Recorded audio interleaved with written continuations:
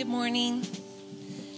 I'm going to be reading out of Mark 7, starting in verse 31. Join me in reading God's word. Then he returned from the region of Tyre and went through Sidon to the Sea of Galilee, in the region of the Decapolis. And then they brought to him a man who was deaf and had a speech impediment, and they begged him to lay his hand on him. And taking him aside from the crowd privately, he put his fingers into his ears, and after spitting, touched his tongue. And looking up to heaven, he sighed and said to him, "Ephphatha," that is, be opened. And his ears were opened, his tongue was released, and he spoke plainly. And Jesus charged them to tell no one. But the more he charged them, the more zealously they proclaimed it. And they were astonished beyond measure, saying, "He has done all things well. He even makes the deaf hear and the mute speak." This is the word of the Lord. Thanks be to God. You may be seated. Thank you, Kelly. The God we worship is a missional God. It just means that he's a God with a mission. He's always had a mission, and his mission is to help people everywhere find their way back to him. That's why the Father sent the Son. That's why the Son sent the Spirit. And that's why the Spirit sends us, so that people everywhere can find their way back to God. And every one of us, every Christian, everybody that follows Jesus is responsible for this mission of helping people find their way back to God. And God has given us a useful tool to use. It is this idea of blessing. We have framed it up this way, that we are blessed to bless. Say it with me.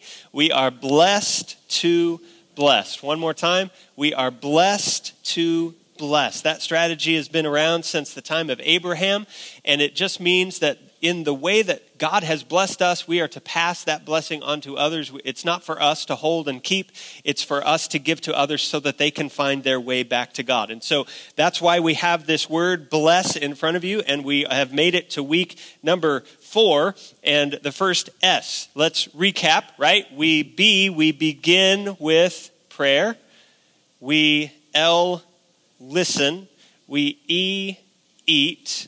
And we serve, and then the final S is going to be story. We share our story, and we'll talk about that next week, okay? So let's spend some time today on this fourth practice, this fourth strategy of serving the people that are around us and serving with love. S stands for serve, and in your bulletin there should be blanks for with love, but I forgot to put those in. Sorry about that. It should read just like that. Serve with love. That's what this first S is all about. There was a question posted on Facebook. It went this way: what makes it hard for you to serve other people? And people gave their answers. Here are some of them. One person wrote, "Serving is hard when it doesn't fit into my schedule or plan.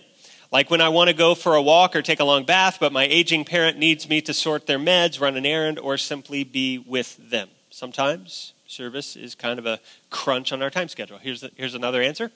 "It's hard to serve when their need seems endless. I don't want to risk helping or serving because I may get sucked in, being swallowed up in the serving and not getting to be the me that I think I am or should be." And some of us are really scared to serve because of that. What does this mean? Am I going to be an indentured slave for the rest of my life? Here's another answer.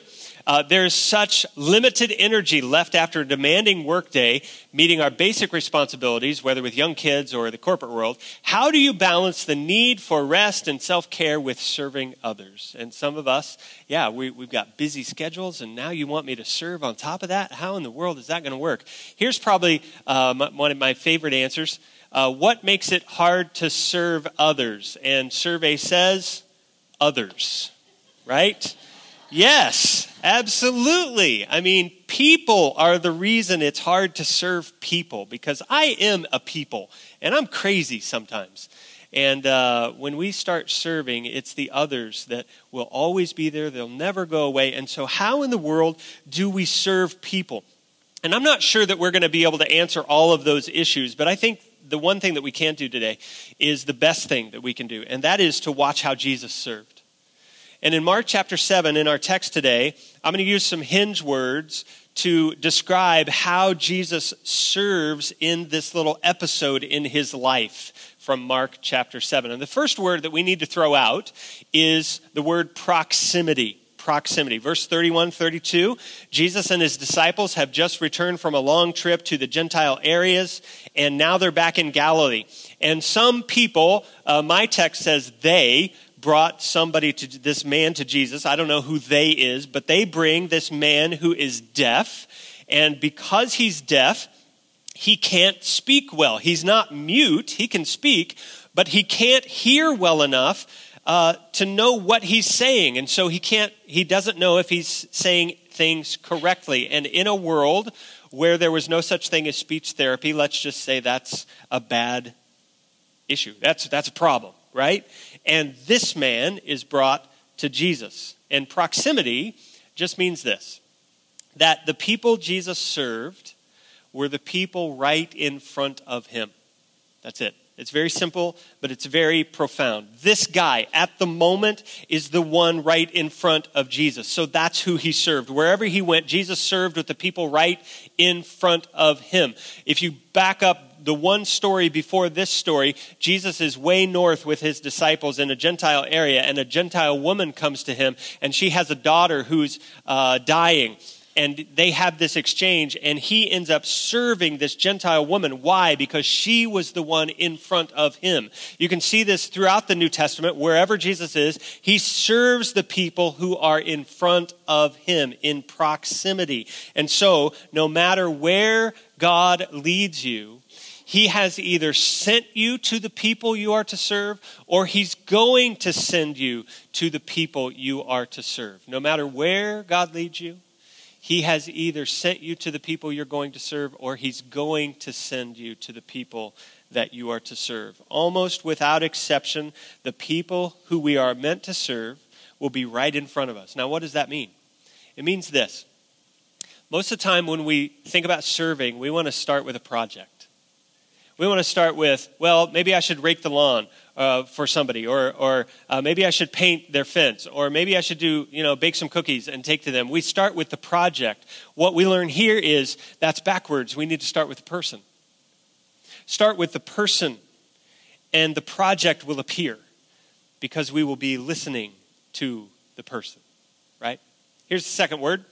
And it dovetails right into this very nicely. Perceptively. Jesus serves in proximity, and he serves perceptively. Look at verse 33. What does Jesus do with this man who is brought to him? The text says that Jesus took him aside. In other words, Jesus took him away from the attention of all the people. There might have been a lot of crowds there that day, and this man is probably in the middle of those crowds, and Jesus is probably in the middle, and he takes this man, and they go somewhere private, somewhere aside, so that Jesus can serve him well. Now, why would he do that? Because he's healed a lot of people very publicly before, so why does Jesus take this particular guy aside by himself? Well, the Bible says, Mark writes, that this guy was deaf. He had a severe speech impediment. And so more than likely, this guy knows what it's like to be made fun of. He is a constant spectacle wherever he goes. There's a lot of mocking and joking and pointed fingers and laughing that are common occurrences in everyday life for this guy. Kids can be cruel, but adults can be worse sometimes. And that's the way it is. And so every time this man in his life, he tries to speak, there are these fractured, garbled words that come out, and it draws attention to his disability. And this is one of the great things that we need to take away about this story, that Jesus realizes this. And he refuses to let this man be made a spectacle of anymore. He knows his condition. And so he takes him aside, away from the crowd, where he will be safe. And Jesus is serving this guy in such a way that shows that he understands what he needs beyond the obvious. It's obvious that he can't hear and he can't speak well. That's obvious. But what he really needs is to be shown love and worth as a person. And that's why Jesus takes him aside and he gives him that that message in that simple act. Stephen Covey, in his bestseller, 7 Habits of Highly Effective People, tells a story about him being on a subway in New York City. And he was trying to read a book. And at one of the stops, there were some kids that got on with their father.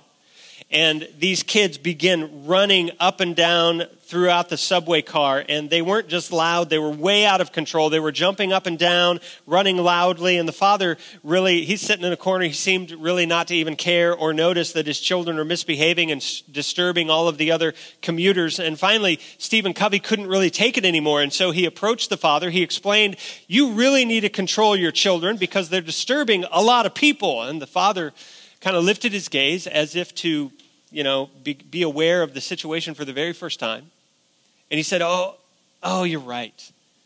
And then he sighed. And he said very sullenly, he said, we just came from the hospital where their mother died about an hour ago. And I don't know what to think. And I got to be honest, I guess they don't know how to handle this either. And Covey writes in his book, he writes this, can you imagine what I felt at that moment? I suddenly saw things differently. I suddenly felt things differently. I suddenly behaved differently. And he uses that story to make the point that's critical for us to hear today, that it is crucial that we seek first to understand where people are. The people that God has put in close proximity to you, where you work or where you play or where you hang out or where your neighborhood is, don't assume that you know their story or their pain. Serve them perceptively. And that goes back to L. Listen to them so that you can serve them well. And so Jesus, number 3, serves personally. Verses 33 and 34, there are 2 ways that Jesus gets really personal here with this man. One is with a sigh, this word epaphra, that none of us can say, means be opened. And Jesus sighs before he says it. And it's as if he's entering into this guy's world. Some of you, when I said the backstory of the guy that got on the subway, when I told that to you, I could hear it. When you learned that the mother had just died, his wife had just died, some of you audibly, right?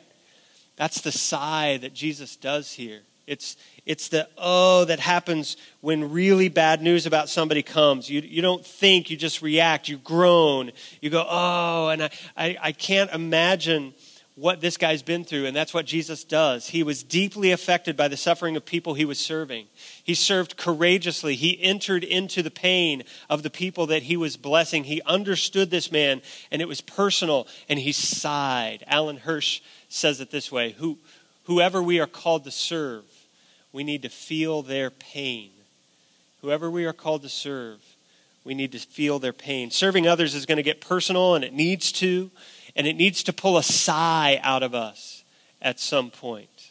And so personal involves the sigh, but it also involves a sign. And this is amazing. I love this part in the text. This is my favorite part here. Jesus gets really personal. He steps into this guy's world, and to explain how he does that, I'm going to need to point out a couple things. Number 1, I need you to remember that this guy is a deaf man with a speech impediment, okay? It means that his whole life, every new person he meets, he has an incredible mountain to climb. First, he has to assess, does this person want to communicate with me, right? And if the answer is yes, then he has to say to himself, how in the world are we going to communicate, right? Because even in our world, we have this actual language for people with issues like this called American Sign Language, right? And we have another language, I don't know what that is, but anyway, we can sign, right? I don't know how to sign, but it can be done so that we can communicate with people with these issues, okay? In this day, there's not that.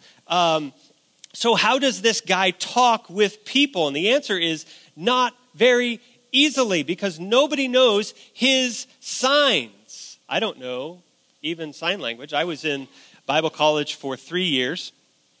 My 3rd year, we have a deaf ministry down there, and they do signing for all the chapel services every Tuesday and Thursday, right? And I have sat for 3 years and watched them down there do their thing, and they're doing this all the time. And in my 3rd year of Bible college, I say to Amy, why are they doing this all the time? Anybody know? You don't know sign language either. This is Jesus. This is the sign for Jesus. Nails in the hand, right? And if you're at a Bible college and you're signing a sermon, you ought to do that a lot, right?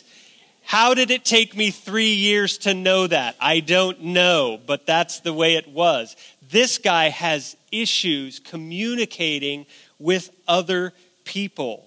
It's an incredibly difficult climb with every new person in his life. Okay, so I need you to remember that. Then I also need to point you to the 4 things that Jesus does in this text. All right, it says, number 1, that he put his fingers in this guy's ears.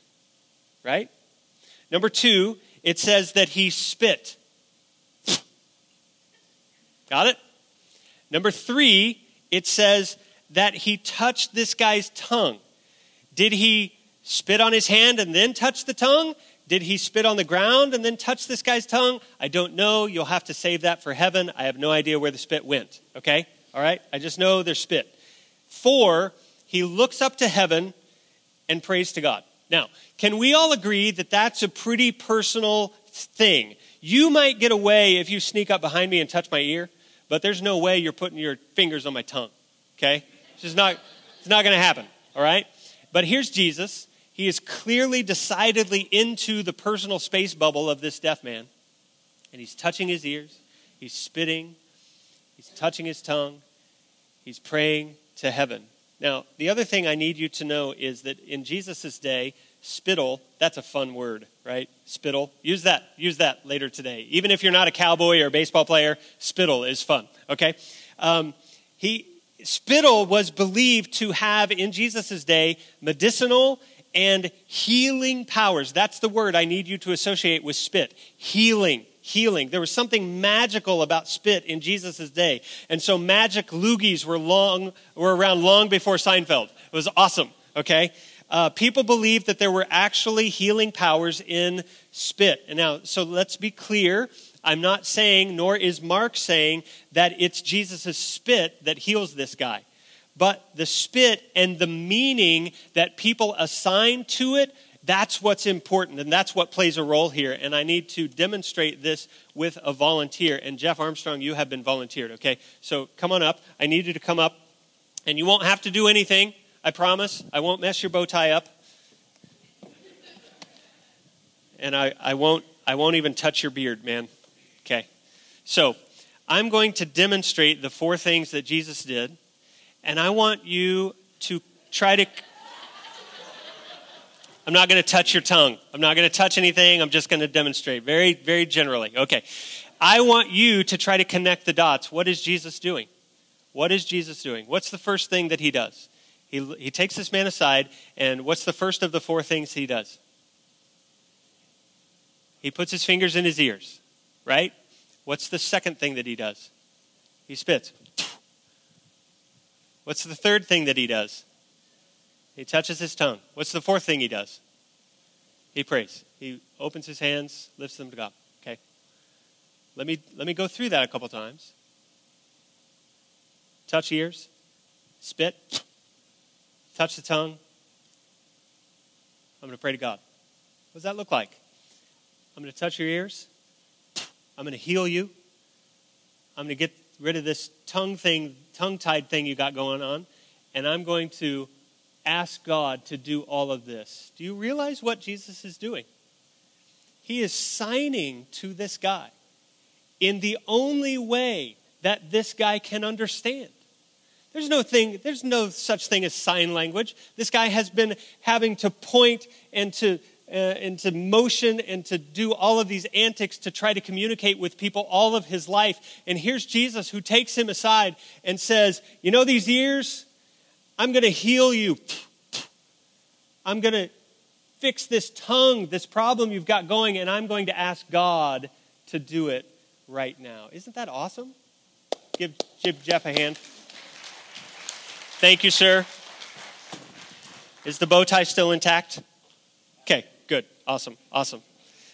Jesus pulls this guy aside. He communicates to this guy in a way that only he would understand what Jesus is doing. And Jesus is communicating so that a very scared man who is used to being made fun of and a spectacle isn't scared to death, and he knows what Jesus is going to do. He knows exactly what Jesus is going to do, and I'm sure he's glad about that. And in sign language, Jesus says, I'm going to heal you. I'm going to do something about these ears. I'm going to do something about that tongue. I'm going to pray to God that he will work a miracle. True compassion doesn't just feel. It reaches out. It doesn't just feel. It reaches out. Let your sigh for others lead you to action. Here's number 4.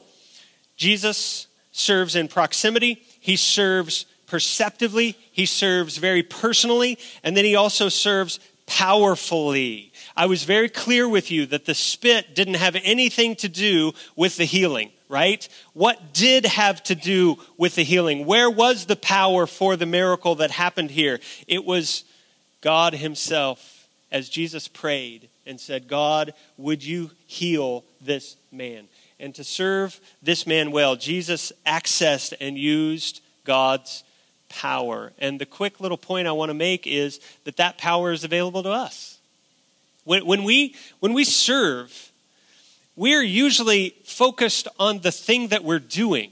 We're usually focused on mowing the lawn or painting the fence or whatever it is, shoveling a driveway or adopting a kid. Everything is big and we should do them. But what we can never forget is that we have this power of God available to us too. And it means this, that if we're mowing the lawn and somebody inside is sick and that's why we're mowing the lawn, then maybe we should pray that they will be healed while we're mowing the lawn. Right? Are they in some form of addiction, and that's why you're having to help them out? Then let's pray for the power of God to free them from that addiction. Are they in a broken relationship, and maybe you're watching their kids so that they can work on their relationship? Why don't you pray while you're watching their kids that relationship can be restored and the power of God would work a miracle? Don't ever be afraid to ask God for a miracle, because that's what Jesus does. Jesus says, God, I want you to take this tongue that's been tied up in knots this man's whole life, and I want you to loosen it. I want you to untie it so that he can speak freely, so that he can hear the things that he's always been meant to hear. There was a couple years ago, a guy named Dave went to Norway, and he was working with a state-run Lutheran Pentecostal church. And if you understand any of those terms, you know that none of them go together. State-run, Lutheran, Pentecostal church, okay? Now, the amazing thing was that despite all of that, this was an amazing church, and they did something remarkably simple. What they would do is on the weekends, they would go down to their town square where they were located, and they would set up a tent, and they would put a banner on the top of the tent, and the banner just simply said, Healing Prayer. And the weekend was one of the busiest times in the town square. Everybody would go, and while everybody was in the town square, the church people would go and they would be at the tent, and they would hand out free coffee, and they would hang out with people, and they would offer refreshments, and then they would just offer prayer for anybody who wanted prayer. And it was amazing to see people who never stepped foot in a church to come and step into this tent and say, I need prayer. I need prayer for my mom. I need prayer for my aunt that's 200 miles away. I need prayer for my wife that's home. I need prayer for me. And they would pray for these people. They would just put a hand on their shoulder and they would pray for God's power to work in that person's life. There wasn't anything weird about it. It was just praying. And the pastor was telling this guy, Dave, who went over to see this, he said, it's amazing the results. He said, when we do this kind of thing in our church walls, we have about a 10% success rate. But when we do this out in the town square underneath the tent with people who don't give a rip about God, 80% of them come back to us and say, your prayers worked. Isn't that amazing? I don't know what to make of that. I don't know what to make of those kind of statistics. But I do know that we have a power available to us that will really help people and guide them back to a God that they've been separated from, if we would just use it. Here's number 5.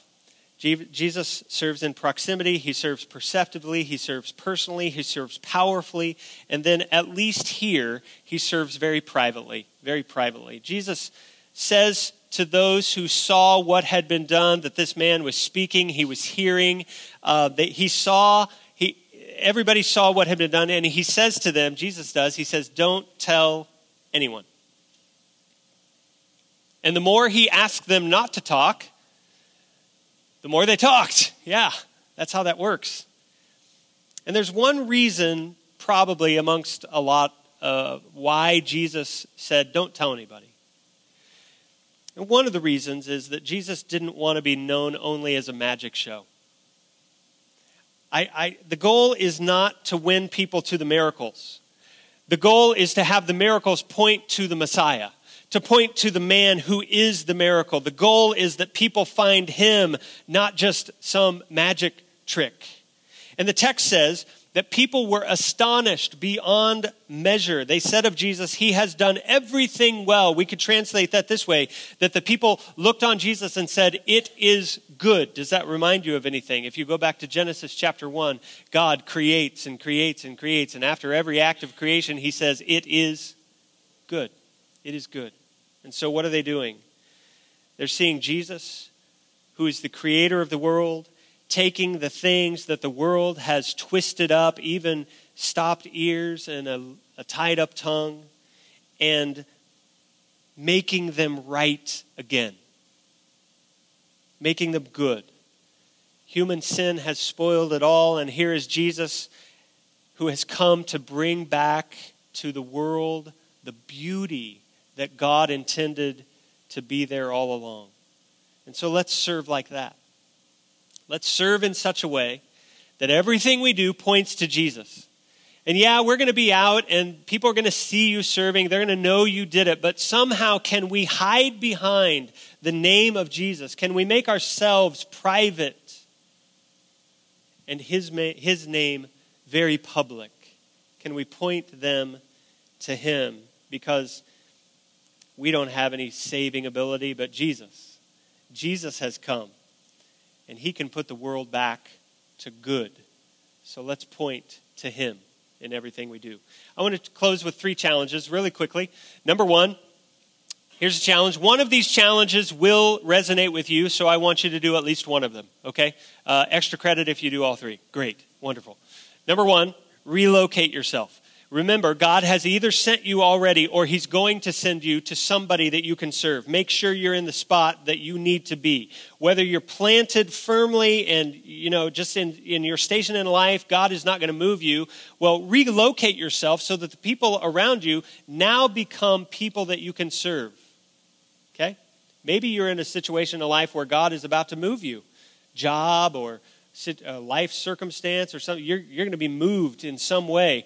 When you get to that new place, find people around you who are in close proximity to you so that you can serve them. Relocate yourself wherever you are. Number 2, 48-hour action.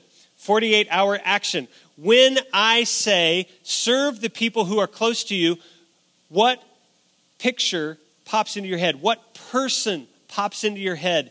That's the person you need to serve. And I would challenge you to do something for that person in the next 48 hours. Okay? So by noon on Tuesday, you're going to serve in some way. You're going to listen. You're going to serve perceptively. You're going to be in close proximity. You're going to ask God for power. You're going to point to him with whatever you do. And you're just going to serve that person. Here's number 3. Epaphra. Be opened. Be opened today. Not only to miracles, but to the one they point to. A Savior. Some of you maybe came here today and you've never accepted this guy named Jesus. You've only seen the miracles, but you've not seen the Messiah. You've seen the magic show, but you haven't seen what he can really, really do. And what he can really, really do is give you life forever. And he's made it possible for you to have that. It just means you follow him. And following him means that you respond in faith, that I believe that Jesus is the Christ, the Son of the living God, that you respond in baptism. And the baptistry waters are where you restore this relationship.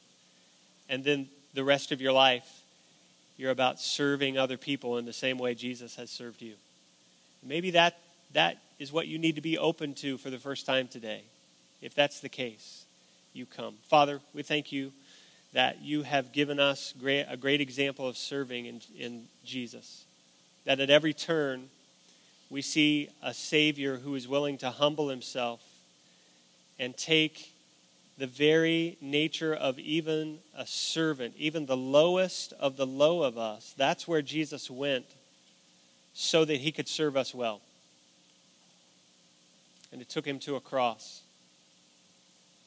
And that cross enabled us to have a right relationship with you. God, would you help us to recognize how well we have been served so that we can now go out and serve others. And it's in Jesus' name we pray. Everybody said, amen. I'd like you to stand, and you have a prayer issue. There will be people here to pray with you. If you are open to taking that first step and following Jesus for the first time, you come, and we'd love to talk to you as we sing.